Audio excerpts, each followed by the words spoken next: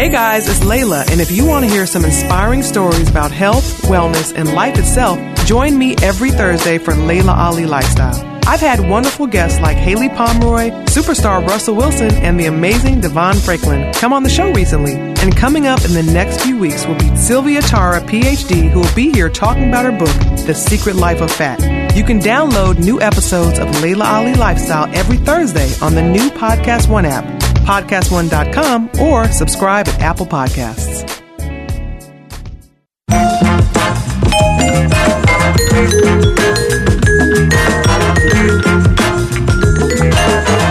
And welcome to Dr. Drew Podcast. Those are those swinging sounds. Don't forget to miss those. And check out all the stuff at drdrew.com. We appreciate it very much. My privilege to welcome Dr. Venus Nicolino to the show. You know her as Dr. V from Marriage Bootcamp and Reality Stars. New episodes are Friday at 9 on WeTV. You can check out her website at talktodrv.com. Twitter also is dr_v_tweet. It's Dr. a lot. V-tweet. It's a lot. Thanks, Dr. Drew. Thank you. My pleasure.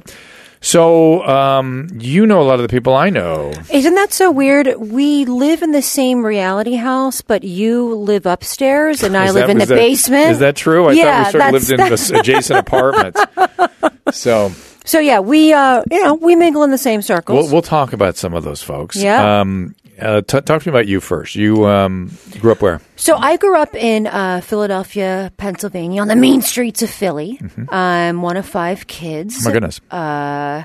Yeah, that's a lot. Italian? Italian. Mm-hmm. My dad still is an auto mechanic, and my parents were married very young. My mom was a teen mom, actually. My older sister, she's 46, and my mom had her at 16, had me at 17, and then they just kept going. Oh my God. Were they immigrants? Were they was this sort of more second generation? Second generation. They're still married for the most part, happily. Hi, Mom. Hi, Dad. We'll talk about that when I get home. For the most part. For the most part. So yeah, and for me, people always are like, where did you get your training and things like that? And for me, it was really about sitting on the stoop, every night and listening to the turmoils and the troubles of everyone in the neighborhood, of the community. And so you got interested in the interpersonal experience. Very interested in that. And I think what I found most fascinating is that, these community members felt as though their problems were unsolvable. And that always struck me. I mean, even as a very young kid, 5 and 6 years old, listening to these stories, I'd be like, well, that seems pretty solvable. So I was always kind of listening and taking in information and thinking, all right, there's a way to solve this. And did you focus your training initially in that direction? You have 2 master's degrees. Yeah, I have 2 master's degrees and a PhD, which makes me really well versed in bullshit. So wait, the masters are in what? I have a master's in counseling psychology. From NYU. That's one. And a master's in clinical psychology and a PhD in clinical psychology. So as you go on to your PhD, you earn another master's. Yes. So and you didn't get the licensing. I did not. In this state. I did not. And I'll tell you, I got into television pretty early. And let me tell you. Licensing will actually restrict what you can do on television. Yes. And Dr. Phil let his license go because of that very issue. And you know what? Unlike you have an MD, so you have more freedom than PhDs. That's true. You have so much more freedom. That's true, especially lately, too, when PhDs have started clamping down on their sort of latitude. And yet, at the same time, they're jumping on the train to sort of take on Mr. Trump and talk about his pathologies. All of a sudden, they loosened it because of him. But but the point is, you are very much restricted by your peers and your licensing board. And so to do things like shows on Bravo and Marriage Bootcamp, oh my God, it's just a risk that I don't want to take. And I got to know you through HLN, and I think that was before this stuff, wasn't it? Oh my God, yeah. I mean, we were on that. You want to say 8 years? I'm telling you. Here's what I'm doing. 10 years. Here's babe, what I'm doing 10. because I did HLN for 6 years, and it ended a year and a half ago. So unless we did something before HLN, which is possible, like Life Changers or something like that. I remember that show. And the HLN show. I remember that exact episode. And it was so fun. Yeah. And we walked out, and you said, it was like one of the first appearances I've ever had on television. Oh, no kidding. And you were like, you should really do television. Yeah. And so, like, here I am, 8 years later. Good for you. We'll go with 8. We'll go with 8. I remember when they said you wanted to come back. I'm like, great. I haven't seen you in a long time. But I remember being like, happy to talk to her. She knows what she's talking about. And she understands the medium. Fun. We're doing. Fun. You're good at what you do. Make it fun. Have there been any circumstances in these shows that have, we haven't seen on TV that were, let's call them frustrating? Because I've certainly had my share in those reality shows that you can talk about. I mean, you seem to be more patient than me. So wait, hold on. I deal with drug addicts. Well, that's sort of part of the deal. And it's not patience. Because I looked at some of the stuff I did too. You get to see your own stuff, which is always weird. And I don't watch much of it, but occasionally, I saw myself. Doesn't that kill you when you watch yourself? I can't. Yeah. But I saw myself with Carrie Ann, Paniche, if you remember her. She was a very frustrating young lady. And I thought, oh my God, I'm being so kind to her. And I thought, oh, that's when she was off the meth. Yeah. She was a different person then.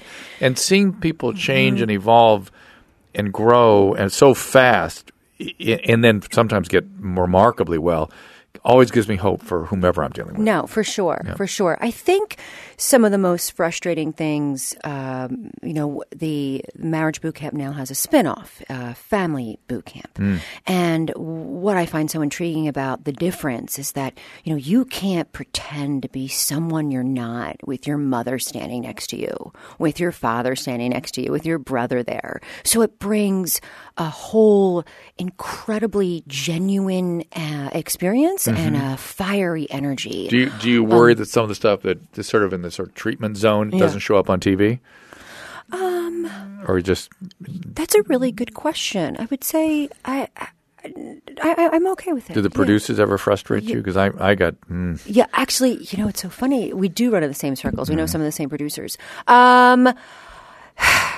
Because I got to the point where, because I was dealing with really, really medically ill people, and the last few times I was doing it, I was like, you can't make eye contact with me. You can't talk to me, and you can't talk to the patients, period. And you can ask me, doctor, how's the patient doing? Doctor, what's this going to cost? Doctor, what's the aftercare plan? Doctor, what's the family plan? Yeah. And that is it. Yeah. One more question, I'm walking off the set. Yeah. So, I mean, it's reality TV, as you know, is it's this whole beast in of itself. And, you and I mean, we're lucky to be a part of shows where people actually walk away with something. And that's always really nice. I mean, I'm sure people stop you in the street and say, God, I really learned this, this, and this.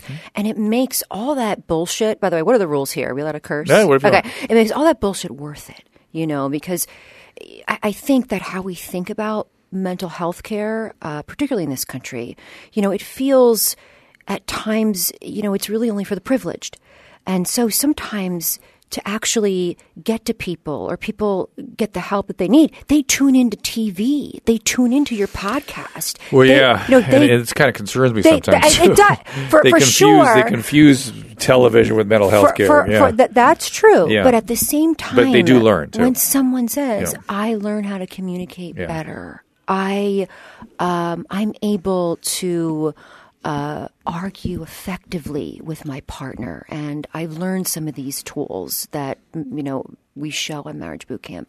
It makes all that shit worth it. So, I'm sure you feel the same way. There's no other reason to do it. I agree. So, people are always curious. People who give relationship advice. What's your own history like? I have been with my husband for 20 years. Nice. I don't remember how long we've been married. Do you have kids? I have two biological children and an adopted little girl. Oh my gosh! She is 20 months old. Whoa. 20 months old. Why'd you do that? That's a really it's a good question. She's actually my sister's daughter, so it's a familial relationship. Got it. So yes. So And I'm freeing vaginas everywhere. I hate kids. So I just want to put that out there. I hate kids. I'm a good mom because I'm a decent person. So hold on a second. I want to drill into this a little bit. You hate kids, but you've taken on not only how old are your adult kids? Your 9 and 11 and a 20-month-old. And you just don't like babies? You don't like kids, or you don't like being a mom? I just sort of feel kids love me. And I don't like that. Like, I've just come to terms with myself and my own limitations. And I'm all ears. and so is that freeing other women not to be mothers? Is that what you say? I'm freeing vaginas everywhere. From being a mom? Because the thing is, like, you feel like because you're a woman, like, you have to say that you love kids or that you like kids. No, Let me tell you, I think women feel pressured by that. I know crazy. I did. And now I'm like, dude, get your kid away from me. There's Just get your kid and your dog away from me. Are you on hormone replacement? Because I've noticed when my wife got on testosterone, that's when she started talking that way too. So just FYI. But you had more sex. Yeah. Oh yeah. So it was angry, but you had more sex. Oh no, it's all good. It's all good. But there's a difference too between wanting or feeling a desire to be a mother and liking kids. Those are two distinct things, right? Yes. But I think you're right on the liking kid size. Women feel like they're supposed to like them. And that makes sense. Like, I'm supposed to like your kid. I'm supposed to. It's just, I love my children and I really love all kids. But I say that because I'm a good person. Got it. You know what I mean? Yeah. Not that I love being a mother. I get it. I think they're different. Do you feel that you've fallen short in any way? Oh, I suck. I'm like the worst mother ever. Sucking and doing a bad job are two different things, but right? the thing is like, I think the fact that I think I suck is great because that makes me honest with myself and that keeps me real. Because let me tell you, being a mother or a father is one of the hardest jobs. It's like the presidency. Nobody good wants that job. Let me ask. Nobody. Let me ask a question differently. How are your kids? Are they okay? Are they good? Are they okay? You're doing an assessment. You're doing an evaluation. Just no. My kids are great. Okay. My kids are great. And I say that all with the greatest snarkiness. And what does your husband do for a living? He's in finance. Okay. He's in finance. Great. And is he out, you guys are out here? Yeah, we're out here. We've been out here for 17 years. And you're from Philadelphia. Did you meet? We met in New York. When you were at NYU? In New York City when I was at NYU. When I was at NYU, I was 24 years old. I'm 45 now. And it's funny because it wasn't, I always say, I don't believe in love at first sight. Well, it probably was for him. And women don't have it. Yeah. He walked in and I looked at him and he looked at me. And according to him, he was like, oh my God, I want to marry her. And I was like, I just want to fuck his brains out. That's a good combo. So, that just made a good combo. Yeah. And it was our, 3 days later, this is 20 years ago. Yeah. 3 days later, went on a date. We fucked on our first date and we've been fucking ever since. Good. Well, a little vulgar. Sorry. No. Sorry. who are you talking to? No, it's all good. And you've also done some Real Housewife stuff too. Is that true? Yeah, I had a show of my own on Bravo called Ellie Shrinks, which was a super fun show to do. Who else was on? Did I know somebody else? I think you may know it was Eris Humor. Oh yes, yes. And well, we've had her on this podcast. Somebody else. Yeah, no, but she was one I mostly knew. But you just started doing that right after I first met you, I think. A couple of years later, for sure. I have a feeling that might really. I think that might have been already underway. I think you're thinking of me in some other show or something. I could never mistake you. All right. I know. Okay, all right, fair enough. So it was a couple years later. All right. We started doing the Ellie Shrinks. I loved it. And, I have a great relationship over at Bravo. And so I was their resident shrink for about, 3 or 4 years. And I was on the Millionaire Matchmaker and the New Jersey Housewives. And from there, it was great. I mean, Bravo rallies behind their professional talent in a way that I don't think any other network does. I mean, it's pretty great. Oh, that's cool. Let's talk about Marriage Bootcamp. So let's talk about some of the folks that we have shared in common. Yes. Start with Farrah. Wow. Well, why don't you start with Farrah? Wasn't she on your thing? She was. She was on the Family Bootcamp. Recently, she was on the Family Bootcamp. With Michael, with her dad. With her dad. And it's easier talking about Michael. Yeah. Michael called my podcast right after they got out of there. Wow. Which wasn't that long ago, right? It was like 3 months ago. Yeah, it wasn't long. Yeah. And he said, I was sexually abused as a child. I'm like, well, that starts to explain an awful lot. And I guess he unearthed some of that with you guys. I guess he did. And he was beginning to see how those patterns and that trauma was affecting Farrah, and that he was sort of forgiving Farrah for some of her behaviors. He didn't have a good sense of where mom fit into all this. Was she there too? She was there. Oy vey. Yeah. So it was all three of them. And what'd you think? It's a hothouse for sure. It's a hothouse. Every time I see poor Deborah on TV, she's talking about killing herself every time. And she had a little bit of a schizoid kind of quality about her. And I told Farrah she was, claiming their mom had spectrum or something, she had all these claims about what mom had. I said, well, you might read about schizoaffective. Maybe that has something to do with this too. And then Deborah got all incensed that I labeled her schizoaffective, and her boyfriend attacked me, who was an infectious disease doctor. And I was like, I just was trying to educate Farrah. If she's trying to understand her mom, I'm going to just read about these things. And sometimes, having a name helps you understand. That's the way I think of it. And people somehow feel that labels are pejorative. And to me, they're just another part of the human experience. Yeah. This is just, I've got my own, I've got anxiety disorder, I have panic disorder, I have some narcissistic injuries and stuff. And I don't feel diminished by that. I just, it's just me. I mean, and you also maybe even feel empowered by those. I mean, I think some of those. I do, and maybe it's some like of them, superhuman powers, really. I just think that some people feel very hurt when you put diagnostic labels on them. And by the way, I wasn't even in her case. I wasn't specifically diagnosing so much as saying, just think about those characteristics, those traits, right? And maybe you can understand your mom that way. Did you see any of that? Do you think it was anything like that, or what did you think that was? That's a really great question. Without labeling her, I saw her. I saw her pain. That's me for sure. too. That's what I was just going to say. Yeah. I saw really all of their pain. Yeah. And you really see that magnified and volumized with all three of them standing in front of you. Oh boy. And I had tremendous amount of empathy for all of them. So and to be fair, do you get that's your job? That's the job. Yeah. And do you get criticized by the social media world for not, clobbering people, which is for me only either A, abusive, or B, going to send up their defense strategies? Right. I mean, Doc, you know this. I mean, people want to see. I feel weird you call me Doc. Drew's fine. Yeah. Okay. So, hello, Drew. Yes.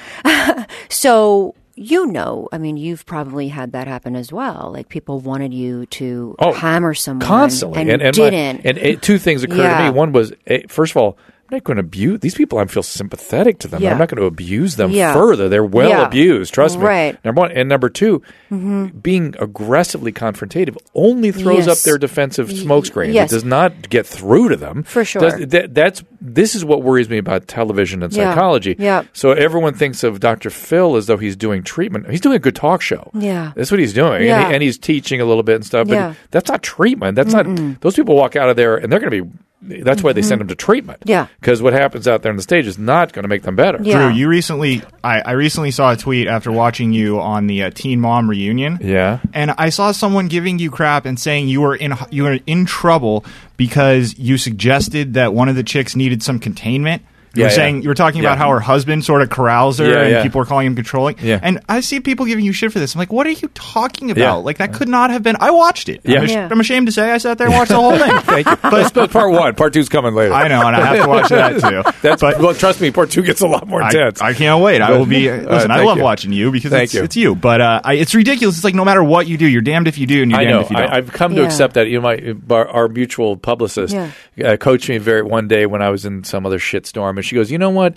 We're in a Trump world where if people are not giving you crap, you don't exist. It's like that's just the world we live in now, where everything's a crap storm. And so I'm in shitstorms all the time. I think we're going to see an age of legitimacy for sure. I think we're going to push what will that back look to like? that. I don't know, but I hope it looks different. I hope it looks different. Your mouth to God's ears. But it's true. It's you're damned if you do and you're damned if you don't. Now you and I have a incredibly different style. So my style is definitely not in your face or aggressive, but it's definitely a little more. And by the way, you can do some of that too without the licensing thing. I have to constantly be thinking, do no harm, do no harm. I know. How can the television wants this, but we can't hurt these people, and blah, blah, blah. So, I mean, I have the freedom of perhaps being a little bit more instinctual. Yes, that's right. And by the way, I feel that I use my own humanness as a tool. Sure. Like, I experience you as an asshole. Yeah. Do other people experience you this way? Yeah. So, but you're right. I mean, I have a lot more freedom to do that. But I would argue that kind of thing is just good. That's just good community, good skill of getting through to people. When you're looking to buy a car, you want to make sure you're getting real pricing on actual inventory. A lot of times that is not the case. People configure cars online only later to find out they are not available. Not with TrueCar. Of course, I'm talking about TrueCar. You get real pricing on actual inventory. This is not pricing offered by TrueCar, but pricing from an actual dealer. And not just any dealer, but a TrueCar certified dealer. This is a carefully curated network of dealers committed to transparency and offering you a competitive market price. Yeah, you know, and we talk about all the time. Using TrueCar, you can easily find the car you want. Next, TrueCar, TrueCar.com or TrueCar app will show you what other people in your area paid for the same car you're looking for. Now you know what a fair price is, so you can feel confident. Over 3 million cars have been sold to TrueCar users by the TrueCar Certified Dealer Network. Over 3,000 TrueCar Certified dealers are available nationwide. You will get to work directly with a TrueCar Certified dealer that you make contact with, and TrueCar users are more likely to enjoy a faster, better buying experience when they contact a TrueCar Certified dealer. And on average, you can expect to save over $3,000 off MSRP. Once you register, you'll see a real price on actual inventory. Hook up with that TrueCar certified dealer. Have a better buying experience. TrueCar, go to the TrueCar.com or TrueCar app. Do what I'm telling you. I want to tell you guys about the new electric toothbrush called Quip. It packs just the right amount of vibrations into this ultra slim design. Guided pulses to simplify better brushing. It's a fraction of the cost of the bulkier brushes. And be honest, you're supposed to brush your teeth for 2 minutes twice a day, but do you actually do that? Whether your answer is yes or no, you need Quip. It's an electric toothbrush that looks like it was designed by Apple. It cleans like a premium electric brush, but without the high price. It comes with a mount that goes right on your mirror, fits seamlessly into your daily routine, offers an optional subscription plan, including new brush heads on a dentist-recommended 3-month schedule for just $5. That's including shipping worldwide. And just in time for the holidays, Quip is the ideal size and price to gift for anyone on your list. It's featured in just about every gift guide this year. It's backed by a network of over 10,000 dental professionals, including dentists, hygienists, and dental students. Quip starts just at $25. And right now, when you go to GetQuip, Q-U-I-P, getquip.com/Drew, get your first refill pack for free with a Quip electric toothbrush. Again, $25 right now at getquip.com. That's your first refill pack free at getquip.com/Drew. Again, it's spelled GETQUIP.com/Drew.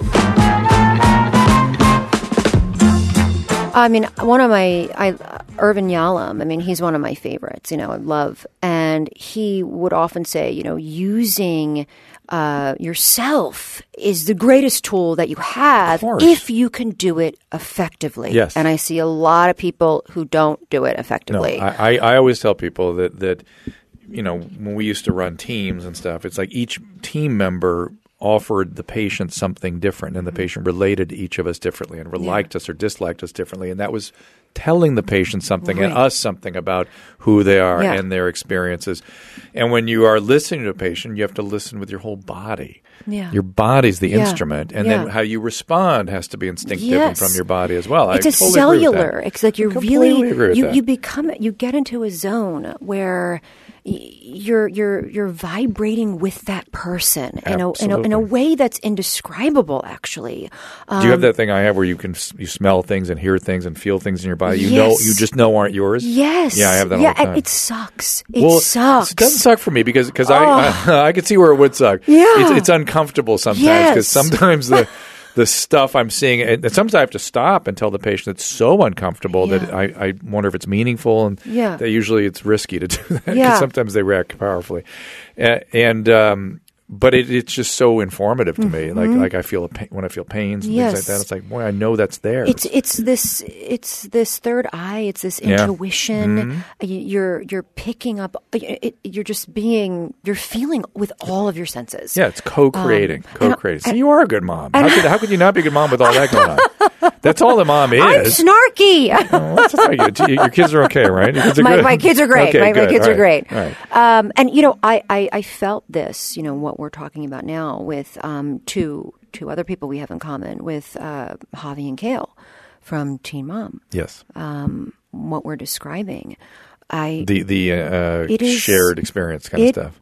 It's an indescribable experience. I don't get too much of that when I'm with that group because I get a little bit of it, but I'm out in front of an audience and we just film for like 14 hours and it's insanity and it's it's one evocative thing after another. But what'd you feel with them? It's an indescribable feeling to be in the room with two people who are dying of a broken heart. I think, and that weighed heavily on me as a human being through the 14 days that I was with them.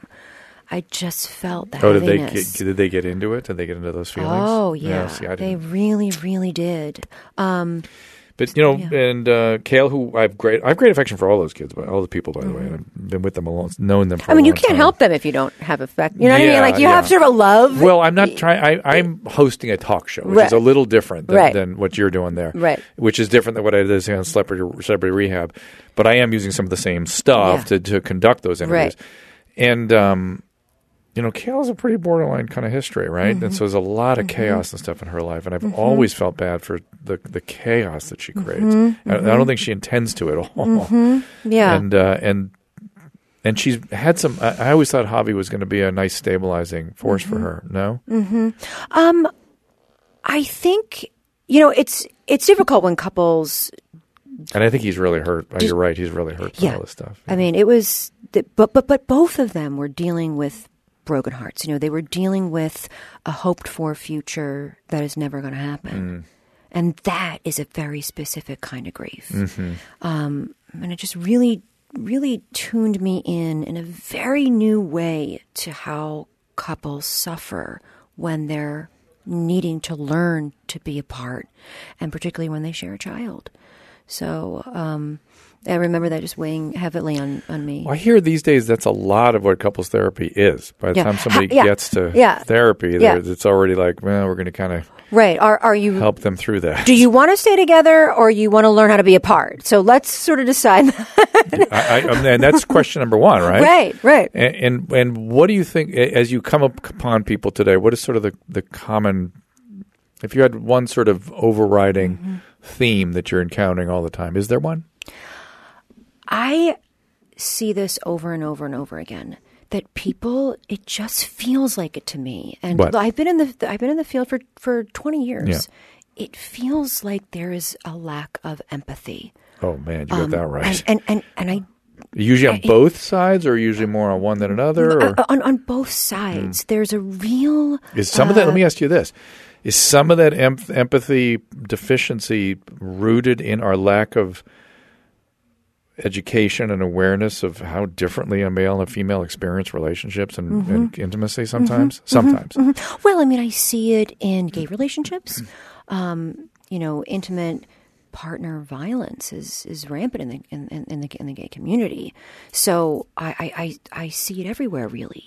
So we're talking about abusing your partner. Yes. It may be violent or not, but abuse is rampant. Lack of empathy is an abuse of sorts. It's easy to abuse if you don't empathize. So I think that there's this really me culture, and you see it everywhere. You see it not just, for example, in my own bullshit field of psychology. You'll hear pop phrases like "you can't love anyone until you love yourself." Oh, yeah. That to me seems like such bullshit. Out of your mind? I hate that one. Come on, like first of all, it describes a sequence of events. Like first I love me, and then I love you, and we're branding this shit. Yeah. We are branding this shit. Love yourself, love yourself, love yourself. But nobody tells you how. And it's scientifically and biologically impossible to love yourself the same way you would love someone else. So how do you love yourself? You love other people. That's how you do it. So there's this real. It feels to me like this cultural shift into the I, into the me, and it's making relationships harder. It's making, like, if you can't see someone else's point of view, if I have no compassion for you, I have no empathy for you, we don't have a relationship. Right. We make each other feel things. I think, though, that for the most part, the current season has Kaylin and Javi on it. Your current season of Marriage Bootcamp. Yeah. I think I saw I don't know how I Caitlin. knew that. Gary's like, you're funny. Did you know Dr. V before I brought her in here? Did you understand who I was bringing in? You knew her I've stuff. been watching this show for okay, like I want to 5 make sure seasons, I told you. you didn't. I didn't know you. I had never met her before, but I was very aware of who she is. I've been dragged along as a. I'm sorry. No, it's okay. I actually listen. I like it more than I would like to admit. Oh, okay, all right. It's a good show. Nice. Thanks, Gare. It seems to me though it's a little more pernicious than just complete empathic failure, though that certainly happens. You have Weinsteins out there and things like that, which is where that all goes. But it's more like a periodic failure where there's not a willingness to focus on the well-being of another. There's not a consistency. Yeah. There's not a grit to it. But a grit and a consistency and a priority in it, and also an awareness of the need to have your attentional mechanisms directed at the other person. Right. And that has a volitional, sort of a willful quality to it that you have to be willing to do. It's much lazier to just go think about me. Right? Is that lazy? I love how you kind of like slumped. Yeah, like I wish our viewers could have seen you slump. Yeah, that's what it feels like. It feels like meh. Blah. Yeah. Me. Yeah, it's all about me. You're right. It's a laziness, perhaps. Yeah, because I think most people have some capacity for this. They just have to pay attention, prioritize it, call it into consciousness, and be aware. It's just, it makes me sad. And again, there's no good models for intimacy and relationships out there because all the marriages are failing. The families, the parenting is suboptimal or not available or abusive. Yeah. And so people don't trust connection. They don't get into the frame of intimacy. I mean, I also think, challenging. Movies and love songs, they perpetuate this fallacy of what a romance should be. And, you have the shows like The Bachelor, and it's this petri dish of bullshit. Yeah. It's like, okay, so your first date was in an Irish castle. and I always find those couples who come on Marriage Bootcamp to be the most difficult to break through because? There's this huge facade. Yeah, they're all full of shit from the beginning. All trying to hold up, and it's like, it's okay. Like, we're all in this together. Like, we can be vulnerable. I mean, how are you supposed to know your partner if you're pretending? So, but they met each other on pretending in pretend mode. So it's just fascinating to me. It's to me, it's kind of scary. You're writing books on this at all? I am. Yeah. I am writing a book with HarperCollins called Bad Advice. And what it does, it's a myth buster about all the pop psychology phrases. Good. Like you said, love yourself. You can't love anyone until you love yourself. Or expectations lead to disappointment. Come on. Like, it is it's an instinct to have expectations. Expectations keep you alive. It's almost like goal setting. What's wrong with goal setting? It's amazing. When did that become a problem? well, apparently it leads to disappointment. And by the way, so what? Get up and try harder. Exactly. I mean, you are a descendant of the Ice Age. You can handle disappointment. Trust me. You got this. So, it's all of these phrases, and then I prove through science of why it's bullshit. Yeah. And then it's a fun way into a self-help book. Okay, so if that doesn't work, what will work? Yeah. Right? Is there stuff out there that drives you a little crazy in the sort of, maybe in the self-help and the books and things like that? Everything drives me crazy. Me too. But is there anything come to mind when I say that, though? I mean, anything particular? Drew, people in general, they're not walking the self-help aisle because they want to hear something negative about themselves. So people are just selling books. People don't want to hear things that are negative. And and hard. How do we get other people to hear things about themselves that they don't want to hear? Because those are the things they need to change if they want to get this, and this. Right. So I find the creative process of writing this book of, okay, so how can I tell the reader, like, how can I shift the reader's worldview to be able to listen to something that maybe they don't want to hear, but it's funny and it's voicey and maybe it helps you think about something different. And then maybe along the way it helps you. Where'd you go to college?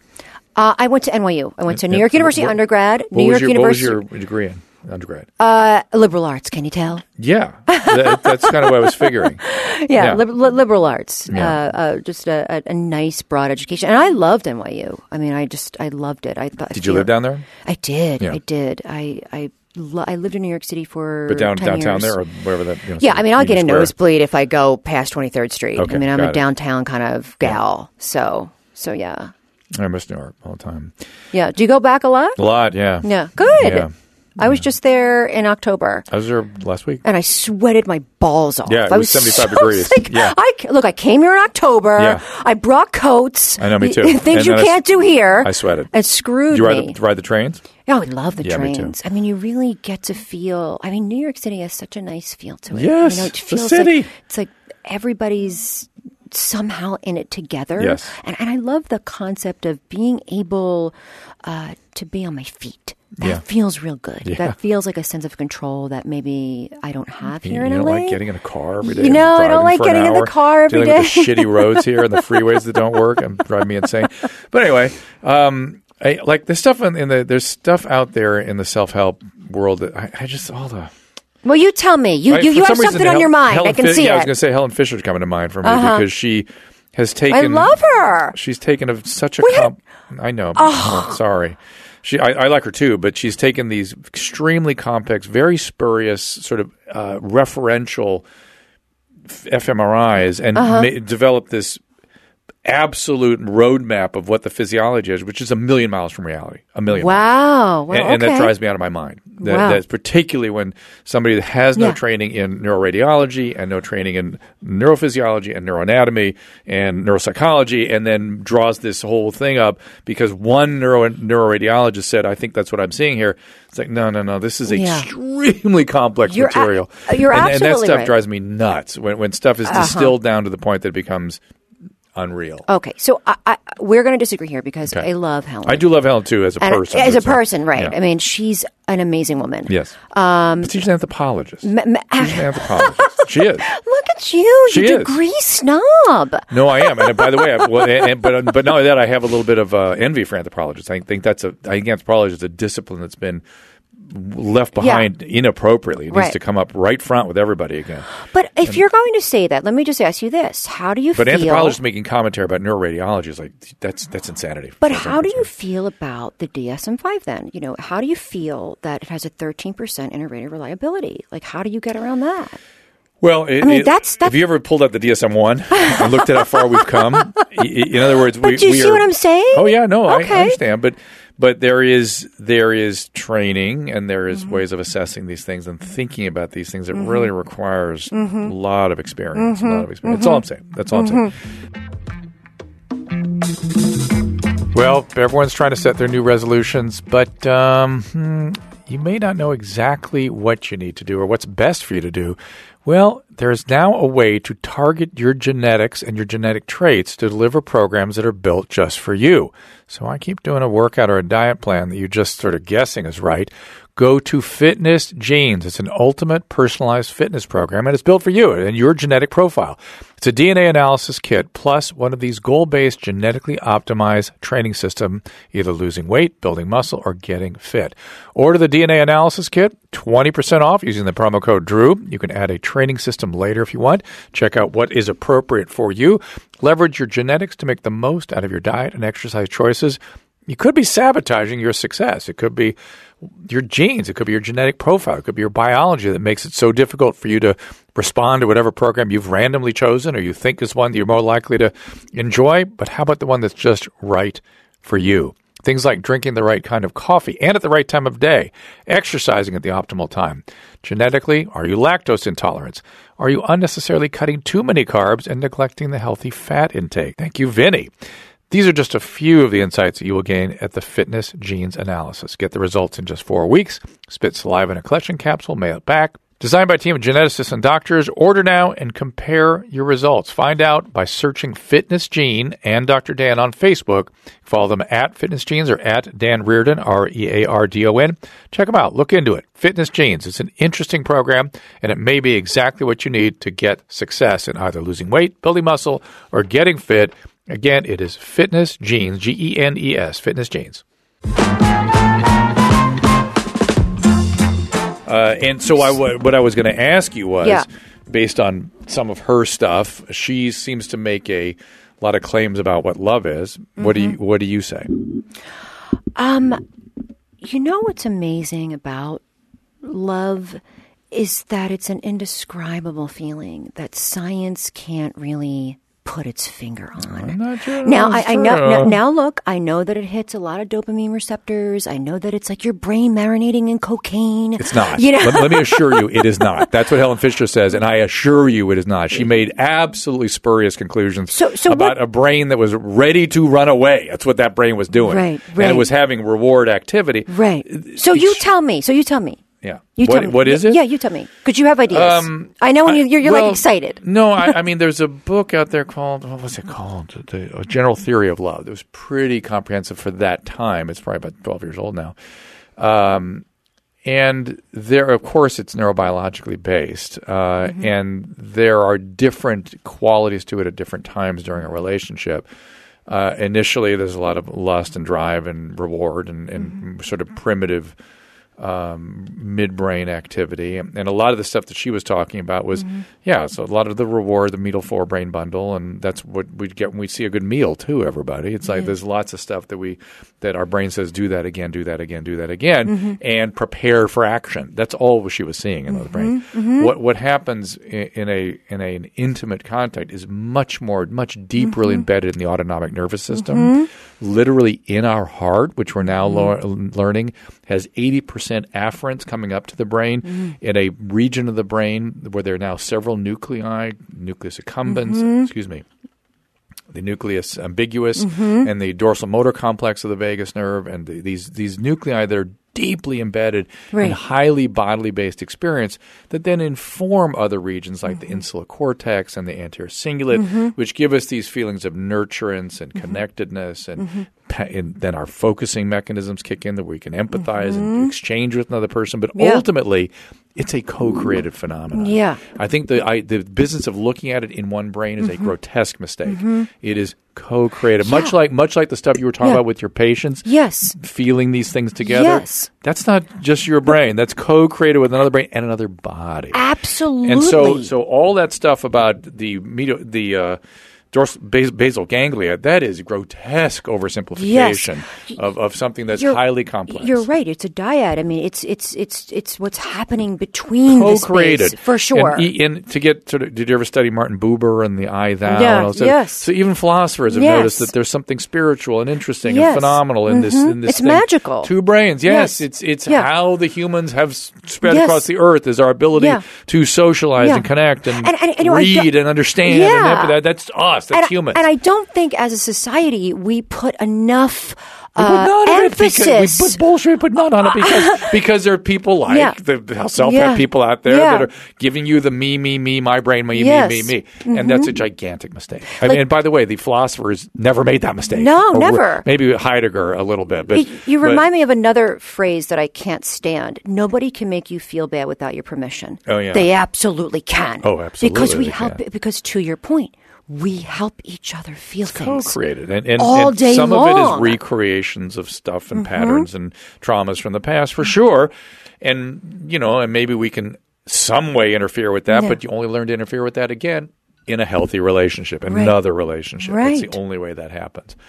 So we're in agreement. So you're going to solve all that with your new book, right? I'm going to solve that one. Well, I'm glad you brought this up because I'm going to tell you in that chapter, I lean heavily on Helen. Uh-oh. So, I mean, I'm going to take this is a really nice conversation for me to have, and sort of rethink that. I mean, that was one case. I do talk about that was the case she talks about in that book. Yeah, it's one case of a borderline female in the early stages of breakup and chaos in a relationship. That's a very different thing than somebody who is dating successfully, who's not borderline, by the way, who can tolerate intimacies. I mean, she doesn't factor any of that in. Right. I mean, listen to the way she describes that patient. Yes. You'll see what I'm talking about.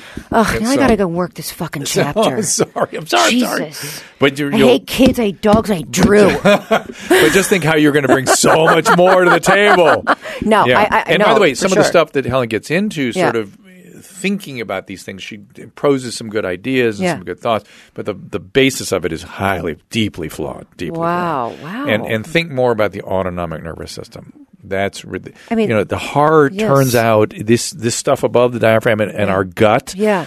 Very important neural material in connecting with other people. We don't even know how it works. We've got gigantic brains in our solar plexus and over our chest and in our pelvis. They're peripheral brains, and we have no idea how they work. We've got that sympathetic chain all along our spinal cord. We have no idea what that's processing or what it's doing. Right. And then it's all informed at the level of the brainstem, and then that sends stuff up again into these feeling and the amygdala and the insulin, all these other areas that are sort of, I don't know, teaching us misery and joy and what's notable and what's scary. Let me ask you this. Do you think we'll ever truly understand it? I do. Or do you think there's something about it that's just magical? There's some ineffable quality to it for sure, because it's as holistic and analog and non-digital. Like just even if you've ever seen the parasympathetic plexus that lies over our stomach, it's a net, it's a web, it's an amoeba. Is that highly organized? You know what I mean? Is that a highly we're going to figure out the wiring of that? No, I'm not sure. But there are guys like Stephen Porges out there really working out the vagus nerve and how the vagus informs us from the heart and what's coming to at least what's coming up that trunk to the brain. We're beginning to understand that quite a bit. Wow. Stephen Porges is something what are the different? He's going to look up. I've done several interviews with him. You could check out. This is great information. And it turns out that the do you have like a medical degree or something? What's your background? It turns out the evolution and the development of the vagus nerve is embedded in what's called the branchial pouches, which is where our vocal cords and our facial expression and our ears, we can attune to voices. All that is vaguely informed. Yeah. And so literally there's an autonomic social plexus or social, what should we call it, responsive system that's autonomically based, not rational, not conscious, not anything. Right. Episodes 63 and 90. Those of you, can you get it for Dr. V? It's those of the rest of you who subscribe at podcast1.com/premium. You can get all the new episodes. Yeah, Dr. V will have Dana send me an email. I'll send you some links. So you Thanks, Gar. Right. See, it's all working out. Wow. Woo. Yeah, Porges, he'll talk to you too if you want to call him. That is a great resource, and he's just scratching the surface on this stuff that is going to be somehow somewhere down the line. And when people worry about things like consciousness and the philosophers and what's conscious, again, they keep thinking about what's consciousness in one brain. Consciousness is a co-created thing itself. We don't think about the self in its relation to other people. Embedded. The self is embedded. Brain is embedded in a body. The body is embedded in a social interpersonal context, in a socio-historical context, and all that is deeply important.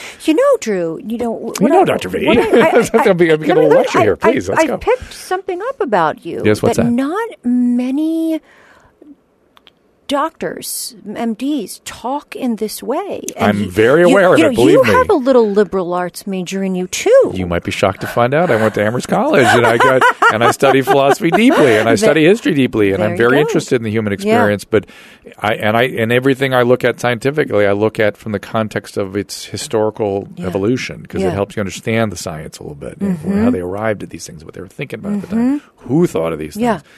And absolutely. That's why I think anthropology, for instance, is something that can help me. And I'm sure you're able to conceptualize your patients in a much more complex way. Yeah, it's a richer landscape, sort of. Yeah, for sure. But if I'm working in an ICU and working on just physiological parameters, that's just that. Though I still would argue that things like a gut instinct are things that I trust maybe a little more, because I kind of understand what that is and where it comes from. Like a thin slicing type thing? Just gut instinct. Okay. Yeah, I'm more apt to trust that. As I've gotten older, I've learned how to do it. Oh, yeah, me too. I think when I was younger, I'm a really hopeful person.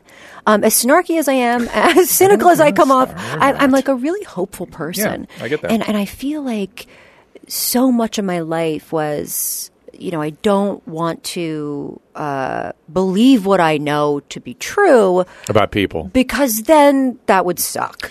And now that I'm older, I'm just like, okay, you suck. Yeah, I get what you mean. And, Yeah. and to be fair, back to that idea of trusting those instincts and being able to call stuff out, that comes from experience. Yeah, There's no shortcut for that. Yeah, I mean, it really does, and I sort of feel this.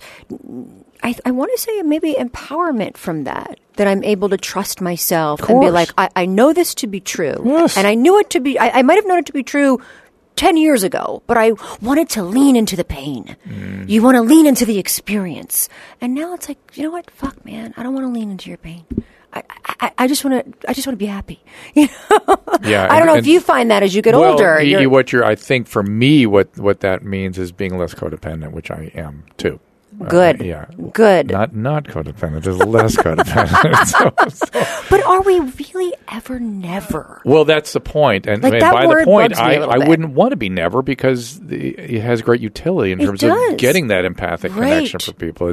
I'm a little overly focused on other people and a little overly interested in stopping their pain, but that's all right. I can make it, as long as I can keep straight what's mine and what's theirs, then it'll be okay. And as you said, because feelings are co-created, it can be difficult to tease out what is yours. Well, especially when you're codependent. What do you own? It activates all your own stuff all the time. And I was dealing with Elizabeth Smart. She was abducted at a 14-year-old stuff. Yeah. And I had to stop her. I said, "You are just all my stuff is coming to bear. I'm just aware of this all going, and I want to rescue you, and I want you to stop telling me a story, and I got to take a minute here and stop my own bullshit from interfering with this interview." Right. And I haven't felt that in a long time. Wow. I had lots of therapy to get that out of the way, but all that stuff is always still kind of there. You just deal with it. And it's never wrong. You know what I mean?